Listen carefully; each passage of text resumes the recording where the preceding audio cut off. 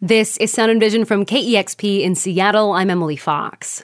The Seattle hip-hop artist Dre's released a single this year called Building Black Wealth. It's a song about the importance of buying from Black-owned businesses, something he does in his life. Trend black business, how I live. From my wife to the kid, whole squad know what it is. I bank with One United. I stream my music from Tidal. I stopped seeing people with melanin as a rival. Building black wealth is a concept Dre's admits can be easier said than done, as he explains in the outro to this track. Like, to me, building black wealth is like a matter of survival for black people in this country. And I get it. I'm not saying it's easy. But at the same time, man, it's no excuses. I meant what I said, bruh. But you can't even pass up Starbucks to go to the coffee shop because it's 5 miles away. I can't get my nails done with the black lady because she charged too much. Come on, man. I'm just saying it's bigger than that. It's bigger than that. I caught up with Dre's back in March and first asked him, what are some of the things preventing more people from buying from Black-owned businesses? Let me first say I'm drinking Tago coffee, which is from Seattle, Central District, Black-owned coffee shop. You know, the biggest thing is mental, right? It's a mental hang-up. As Americans, we buy whatever's marketed to us. It's not always because one product's better than the other. It's because sometimes it's accessibility. That can be really hard. Sometimes it's price point, which I address in the song. Yep, you might have to spend a couple extra bucks. Small price to pay for peace of mind and health. Building black wealth, spend money with yourself. It's a small price to pay for your freedom and health. Building black wealth, spend money with yourself. No excuses. And sometimes it's quality, right? Which is a fair argument. If I'm never one to say buy something where the quality's bad, right? But for the most part, I think it's accessibility and it's a mental thing. It's a mental hang up. And then accessibility, those things. Yeah. You also mention in this song that there are lies about the quality of products from black businesses. Our products are not inferior. The lies they telling us. We're building a black business in America is rough. What are these lies and where are they coming from? You know, there's a concept that permeates American culture, right? Which is that if it's black, it's less value or it's not quality or something of that sort. It's just a part of, I think, if I'm being blunt, it's just a racist connotation that is woven into the American fabric, right? Like racism is America's greatest sin. Like everyone knows it besides people who just don't want to talk about it. But at the end of the day, it's still here with us today. And the way it manifests in our lives today is by these subtle messages, right, that keep someone. I speak at a lot of colleges and high schools. And when I speak there, I've been throughout Seattle, and I always ask the question, can you name me 3 local Black-owned businesses? And I've never had one high school or college. I've been to the University of Washington, 300 students in a big room, and they could not name me 3 businesses Black-owned. And so when you look at the fact that African Americans spend $1.2 trillion in America every single year, right? But now there's a study out that says that the wealth in the African American community is set to bottom out by the year 2053. So what you're saying is we have money, we're spending it with other people, and we're not accumulating wealth. So when I say building black wealth is important, it's important for all communities because a strong black economy is a strong America, right? It's a strong economy. To me, we need strong. Every community needs to be strong. Asian community, white community, black community, right? And so building black wealth is a matter of survival, and it's a practical way forward, right? It's a practical way for us as a community to build wealth, right? Just spend it with yourself, right? Just kind of like, okay, well, I'm going to spend with some people who look like me. That was Dre's talking about his song Building Black Wealth. It'll be featured on his upcoming full-length album called African American, which will be released later this year. Coming up after this track, we're going to check in with 2 black business owners in Seattle about building black wealth and what their experience has been running a business in this city. That's coming up in just a few minutes. Now, I was brought up in a small village in Zimbabwe called Dangamvuda. My address is P35B. Try to look that up on a map, boy. Anyways, I just remember the feeling, the vibe of the life, you know what I mean? Like, we ate whatever my grandma had in the garden, you know what I mean? She had the mango tree, we used to eat the greens from the garden, the tomatoes, all of that, you know, the chicken, they kill it right there. You gonna eat it for dinner tonight? That's real life. But I remember after all that, we didn't really have TV or nothing like that. So they would set a fire and we'd all go sit around the fire. We would sing, play games and tell stories, you know? They told me, where your treasure is, there your heart will be. So I spend money with folks who look just like me. I know in every hood that there's a Nipsey, but you won't rock with him until he's on TV, but not me, nope. It's all black everything. Might buy the wife's emoji diamonds for the wedding ring. I don't understand those who don't support their own. I can tell you what I'm on, but you probably wouldn't know them. I'm different with mine. Watch came from Tally and Twine. First we fitted from Katula. I shop Zuval online, ladies. Why go to Asians when you can go down to powder? Wigs from there. When there's royal strands here, I need you to care. Leave that Victoria's Secret there for that Savage Fenty. Matter of fact, a couple pair. Nah, this ain't no trend. Black business, how I live. From my wife to the kid, whole squad know what it is. I bank with One United. I stream my music from Tidal. I stopped seeing people with melanin as a rival. Sipping that Earl Stevens, a rock on the rocks, nigga. International Dre's my celly service from Vickers. Sometimes I rock with Uber, sometimes I keep it moving. I shop at Simply Wholesome, I'm watching what I'm consuming. Nah, I ain't no vegan, the reason the Trap Kitchen. That mac and cheese from my 2 cents. Linda, listen, this is the art of homage. Yahweh on my back. How is it contradicting if the savior is black? I'm different, I know. I wipe my ass with freedom tissue. You say I'm going too far, I say self-love is your issue. And I don't need a billion of us, I just need a few. And some white folks who ain't afraid of equality too. Reparations are due, and that's true. But in the meantime, what if me and you just supported me and you? I mean, I would say something like the Jews, but you are the... Man, forget it, stay confused and keep serving the system that ain't serving you. Why you think I got O in the back, blowing the blues? And they don't like when I start adding 2 and 2, so I drop clues. Deuteronomy 28, yo, that's you. If you ain't rocking with this, your problems are bigger. You're subconsciously aligned with the one who put the trigger. With this baton in my hand, I ain't claimed to know dude, but I was moved. So yo, this marathon continues, and I know you probably never heard of most of this stuff, but you got that search on your phone, man, look it up. Our products are not inferior to lies they telling us. We're building a black business in America is rough. If you can't buy in bulk, it drives the price up. So, yep, you might have to spend a couple extra bucks. Small price to pay for peace of mind and health. Building black wealth, spend money with yourself. It's a small price to pay for your freedom and health. Building black wealth, spend money with yourself. No excuses. No excuses. Building black wealth, spend money with yourself. No excuses.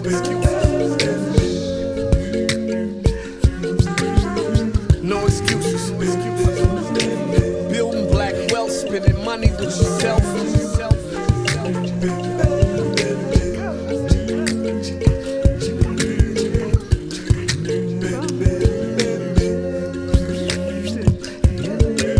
This is Sound and Vision on KEXP. I'm Emily Fox. We just heard a conversation with Dre's about the importance of building black wealth by going to black-owned businesses. To help understand the landscape for black business owners here in Seattle, I spoke with 2 local business owners back in March about this. Here's the conversation. My name is Frank Uluenya, and I represent the Rumba Notes Lounge that is located in the Columbia district of Seattle. Columbia City, yeah. Yes. All right. Yes, thank you. My name is Arif Gersel. I am the founder of the Pan-African Center of Empowerment, which is a local Washington-based nonprofit. And today I will be speaking about one of our initiatives, The Union, which is a co-working space located downtown Seattle. So I'm curious, are there other African-American-owned businesses in the neighborhoods where your businesses are? Yes, my neighbors in the next to Rumba Notes, we have a Kenyan restaurant called Safari Njema, and we also have another shop that sells spices and other groceries next to us, owned by a gentleman called Adam. And what about you, Arif? You're downtown. So what is the landscape like for you down there? It's very Seattle, so no. I can't think of, off the top of my head, other Black-owned businesses that are located in our immediate area, in our region. Like, I can think of, at some points in time, there was, the Black-owned restaurant in Belltown, maybe, which is a mile away or something else. But no, I think that's that was one of the driving factors for us opening the Union downtown, is creating a place for people of African descent to have a place to commerce and commune. Well, you even said, because you're a working space, some people, when they are going there, they're surprised. They're like, wait, this is downtown? Is this actually, for me, is this where I should be? Yeah, it goes to show you the racial fabric of our country and the trauma that, even people in my community deal with, that when you open something for them that's of a level, it's almost like people don't believe it. And so we've watched people get lost because the address says what it says, and they can't believe that the address is where it is. Like, you can't be on 2nd Avenue in Seneca with a place that's built and created and curated for people of African descent. And then they walk in and then they think they're still lost because, it's Herman Miller chairs and, I like nice things. And so, we made sure we put nice things in for our community. And so it's amazing when you have even people who have been transparent and honest enough to say, I'll be honest, like, I didn't think this was the place because I didn't think this could be the place. So I'm curious for both of you, we've seen so much growth here in Seattle, just population-wise and cost of living-wise has skyrocketed in the past decade. Do you think that has helped or hurt your business? For me, I would say that it has done both, because the area we are in is, like we say, it's an area that new communities are moving into. Gentrifying, yeah. Yes. And so some of the new communities that are coming, they're not conversant with what we are offering in services or experiences. So we have to do more education to let them know, hey, this is, because what we do is entertainment. We provide a space for entertainment, music, and other arts programs. So we have to educate those people who are moving in to learn about what we do, which in one way is really, really good because now they are exposed to new experiences. But on the other side is like, they think that area, there is some kind of stigma. It's like, that area is for Black people. I don't need to be there. But a good thing is that after a while, they end up finding out that, I can come in here and feel welcome. Yeah, we've done a profile on Your Sisters Rock the Arts, kind of an open mic night that you do at Roomba Notes. Yes. And what a lot of people said is they were like, people that were from out of town and said, where can I go? Like, where is like an African-American focused entertainment night in Seattle that I can go and feel welcome? Yes. And it was at Roomba Notes. Or people could say, a lot of people said, I'm being pushed out of my neighborhood, but here's this place that I can still socialize and gather that still feels welcoming to me. Yes, and you're right about that, because the Sisters Rock the Arts program is something we created for the community. Yeah. So, Arif, what about you? I mean, so the union has been around for about a year and a half or so, but you've been in the business community in Seattle for 2 decades now. Yes. So you've seen some of the change here in Seattle, and I'm curious from your perspective, from opening up a business, has it been beneficial or not to see all of this growth and change and increased cost of living here in Seattle? Life has changed. So. I think it's important to note that I'm a New York City transplant. So when people talk about gentrification and being forced out, like, I come from a place where that was like created, cemented, and like mastered.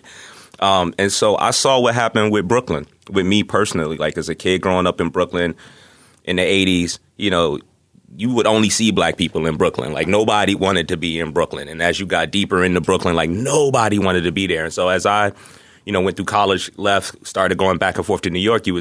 I remember the first time my friend said, like, let's go to a party in Williamsburg. And all of a sudden, it was like white people from Manhattan and Williamsburg partying in Brooklyn. And you saw the change, right? And you saw things starting to happen.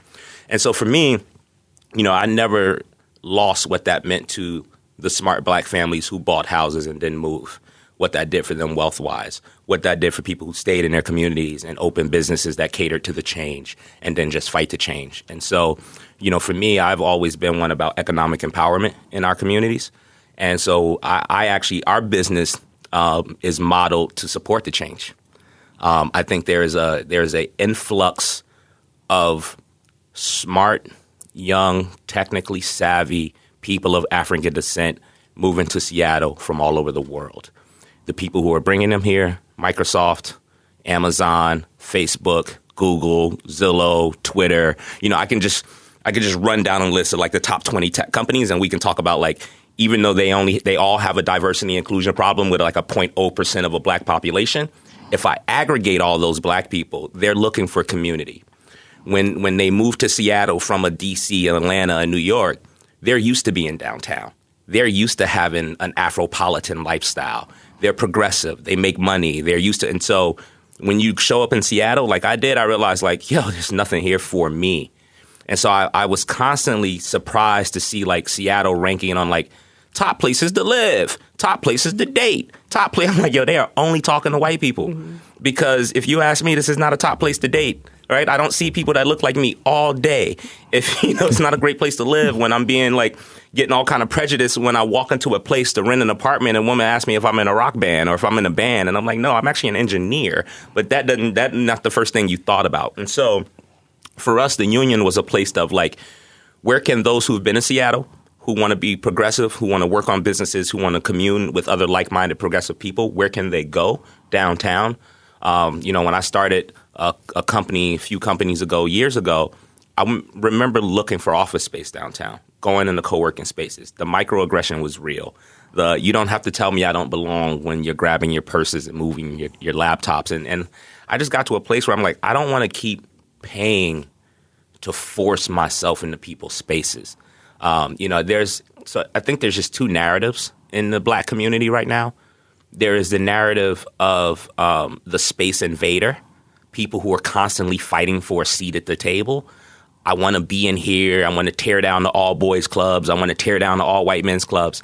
I'm just tired of like forcing myself into places where people have already told you they don't want you. So I'm part of the new generation of space creators, where we will just create our own spaces, curate them for us. We don't have to discriminate against anyone. Everyone's welcome. But you know what? Just like Starbucks curated their environment based on how they wanted their environment, I'm curating my environment based on African music and African art. And if you like those things, cool. If you don't, you can choose another place. But the changing landscape of Seattle is driving our success and our business, because what we're seeing is people are showing up to Seattle looking for like-minded people. The Seattle freeze is real.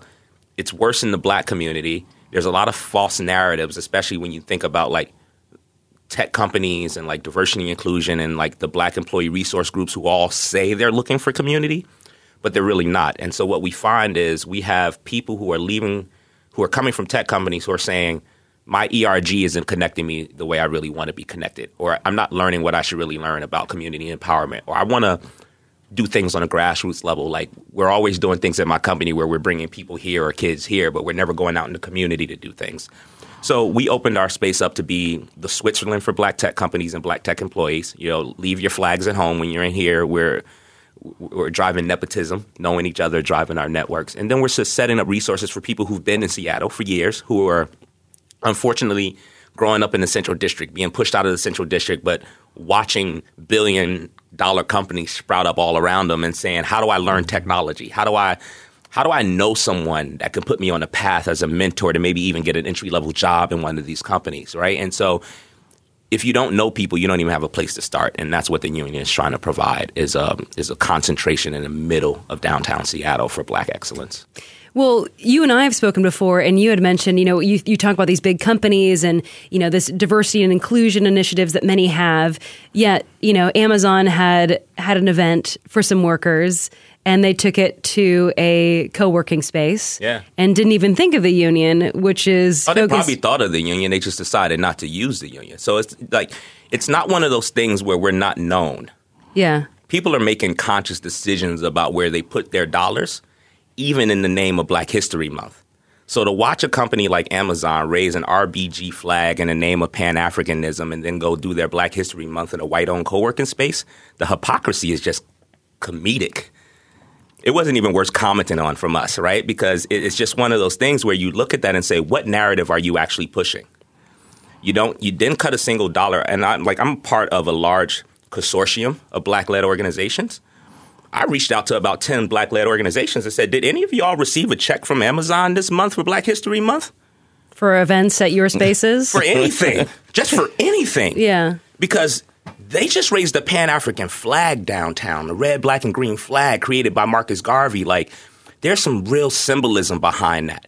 And, like, to let a $1 trillion company use the symbolism of Black empowerment while simultaneously pushing dollars away from Black businesses, like, you can't get more hypocritical. So shame on Amazon for not knowing better. Shame on the Black Employee Network for not knowing better. And then as a community, I'm sitting here looking at these organizations in our community saying, we are building our own alliance agreements that sooner or later that kind of stuff is going to stop because you can't just use Black narratives and Black pain for your own messaging. Yeah. I'm speaking with Arif from the Union and Frank from Rumba Notes, and this is going off of our conversation we just had with hip-hop artist Dre's about his song, Building Black Wealth.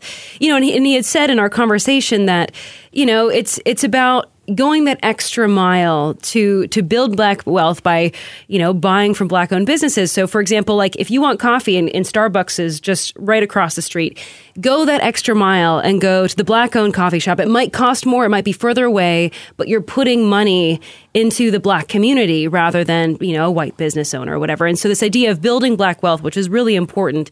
But do you feel like sometimes it's easier said than done? Like Arif, as you just said with Amazon, like they chose a white white-owned co-working space versus, the union.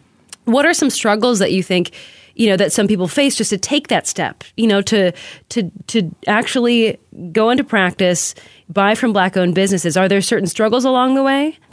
For example, if you are trying to get a loan to start a business, there are those requirements that you go through that don't fit where you're starting from, but it fits more of the other groups that are able to fill out their forms quickly and say, oh, yeah, I have this, I have this, I have this. But those are things that have been developed over years.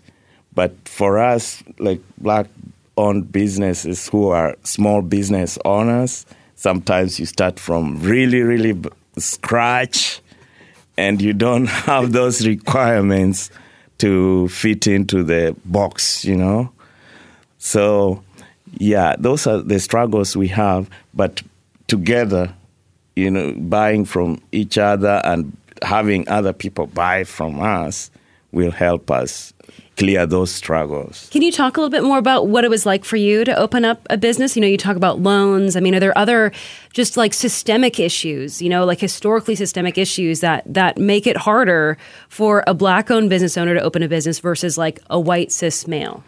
Yeah. I used to operate booths like festivals, for example, Folklife festivals, and people would ask me, so where is your restaurant? And I didn't have a restaurant. So I said, okay, I better open a restaurant. And I approached some of the places where there are other restaurants that are successful when they advertised space for lease. But you go in there and they tell you, oh, okay, we are looking at what you have, but you have to be making $600,000 to be able to get this space. He says, so if you are at 50,000 and you are capable of generating revenue up to $600,000, but at that point you're not able to, and you're putting your case forward and you're being told, no, you can't. That's very difficult. So it's a matter of saying you need to make this much money up front. As soon as you open up shop, you need to be bringing in $600,000. And if not, maybe you got to take that out of pocket? Yeah, take that out of pocket. Some of us don't even have an inheritance, Yeah. So, for example, I moved here from Kenya. I arrived here with $60 in my pocket. And when was that? That's like 34 years ago. Yeah. And, and then Arif just gave him a fist pump. I love it. yeah. So you see how money is. Yeah. So you didn't have much to work with. Sometimes you have ideas, but you don't have the capacity in capital to start. But anyway, we went ahead and opened up Rumba Notes. From what Arif is saying, you have to develop our own infrastructure. It was difficult, but with friends and family, I was able to get it going. And now I'm very happy to see that we are employing some of the people who could not be employed, unemployable, and they're doing a good job. But if they had gone to a company that says, okay, we are looking for employees, they tried to look for a job and they couldn't get it. But we brought them on board, and they have done a good job. So it's just a matter of every day trying to be innovative like everyone else and show that, we are Black, but we are able to also achieve certain goals. And how long has Rumba Notes been around for now? So Rumba Notes has been around for 5 years. Yeah. Arif, do you have any other comments you want to say about just, the struggles of opening up a business? Yeah, I think the funniest thing I ever heard, and it still radiates with me, is like Donald Trump when he was running, like my dad gave me a small loan of $1 million, right? Like a small loan. that just shows you the difference in our communities. Right. And like Black entrepreneurs start below the ground, not even ground level. Because when you start talking about like the systems of like what he's talking about right now, about like going into a bank, 600,000, like all of these requirements, the truth of the matter is you look like the right person, those requirements just amazingly go away. And people take risk on you because your uncle and your dad play at the country club and they're both members of the WAC. And, I've known you for 30 years. And you know what? Jimmy, you ain't got $600,000, but yeah, give it a go, college try, and we'll like watch it. You know what I mean? So like we start below the ground, man. And so I always say there's no hustle like an African hustle, right? Like it's true because around the world, we've been the bottom of the totem pole everywhere, right? Like Black is bad everywhere. I've been all around the world. Black people are shitted on all around the world. So nowhere can we we start below ground. One of the things about the union, you asked the original question about like when people are conscious about spending money in Black businesses, how easy or hard is it? It's hard. You have to be conscious. If you're looking for easy, you're looking for capitalism. Easy is Amazon Prime. Hard is walking out the house and going to support the mom and pop on the corner, right? And so if you just want easy, Black businesses ain't easy. If you want to support, then it takes some effort on your part. It takes some understanding on your part. Like I tell friends all the time, like, I don't like Black businesses because of this, that. And it's like, you know what? Provide the feedback to the business owner. Don't come out of the business talking about why you'll never support Black businesses. Go back to that business owner and say, hey, I really enjoy X, Y, and Z. But, here's a couple of things about your business I wish you would change. But I still love coming here. And I'm going to keep coming and let me know what other feedback I could provide you. As a business owner, I appreciate that. Because what you don't understand is we're usually scratching. We don't have a lot of resources. So I'm robbing Peter to pay Paul. I'm down employees. I'm trying to make a thing happen. And so if you're telling me as a customer, you really like the experience, but I need to focus on this, you might help me go focus on that. And so, we get better together. The union, I always say to people, it was very specific in our model when we set it up. But because I've been a tech entrepreneur and I know I've actually built businesses around like Black empowerment, Black business directories, I have the research that says, a dollar stays in the Black community 7 seconds. And what would it be in the white community? I believe it's 21 days. Because it's just, you need to spend it immediately. Well, no. Where are you going to spend it? Ain't no Black-owned businesses. Yeah. Right? So when a Black person gets paid, almost every dollar they spend doesn't go to a Black person. Mm-hmm. So they're immediately buying things that does not go into a Black economic system. So Asian community, I forget the data, but you can look at this, right? There's days compared to hours for a Black community. So one of the things I looked at and said, how do I amplify and replicate a Black dollar? So in the union, prior to having a union, I throw events. I have an events experiential marketing company. We throw events all around the world. One of the things I realized when I used to try to book events, people would say you can only use our approved caterer list. So when I would try to bring in black bartenders and black restaurants, I couldn't because their rules of their event space said they had to be on their list. Well, who's on their list? All their friends. It's a cycle. Well, it's like what we talk about. Like if you come to the union and you book an event as an outside person, you're a company, an organization, you say, I want to support the community, I'm going to have this event at the union. The dollars you spend are going to replicate 6 times in the 6 black businesses. All of our caterers are African-owned businesses, restaurants in this area. So whether that's Taste of Caribbean, whether that's Plum, whether that's Roomba or, Safari right next door, like we're going to work with people who are going to provide food.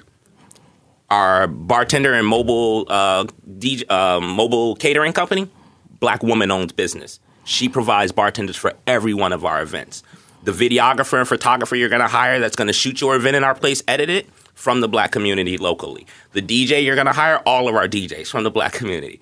And I can literally show you how the dollars you spend with us amplify into the black community 6 different ways, right? Versus you going down to insert another event space and spending that same dollar. And so that's, I want to bring that back to say it wasn't just talking about like Amazon's decision to do things. It's talking about black employee networks being conscious of the dollars they're in control of. Yeah.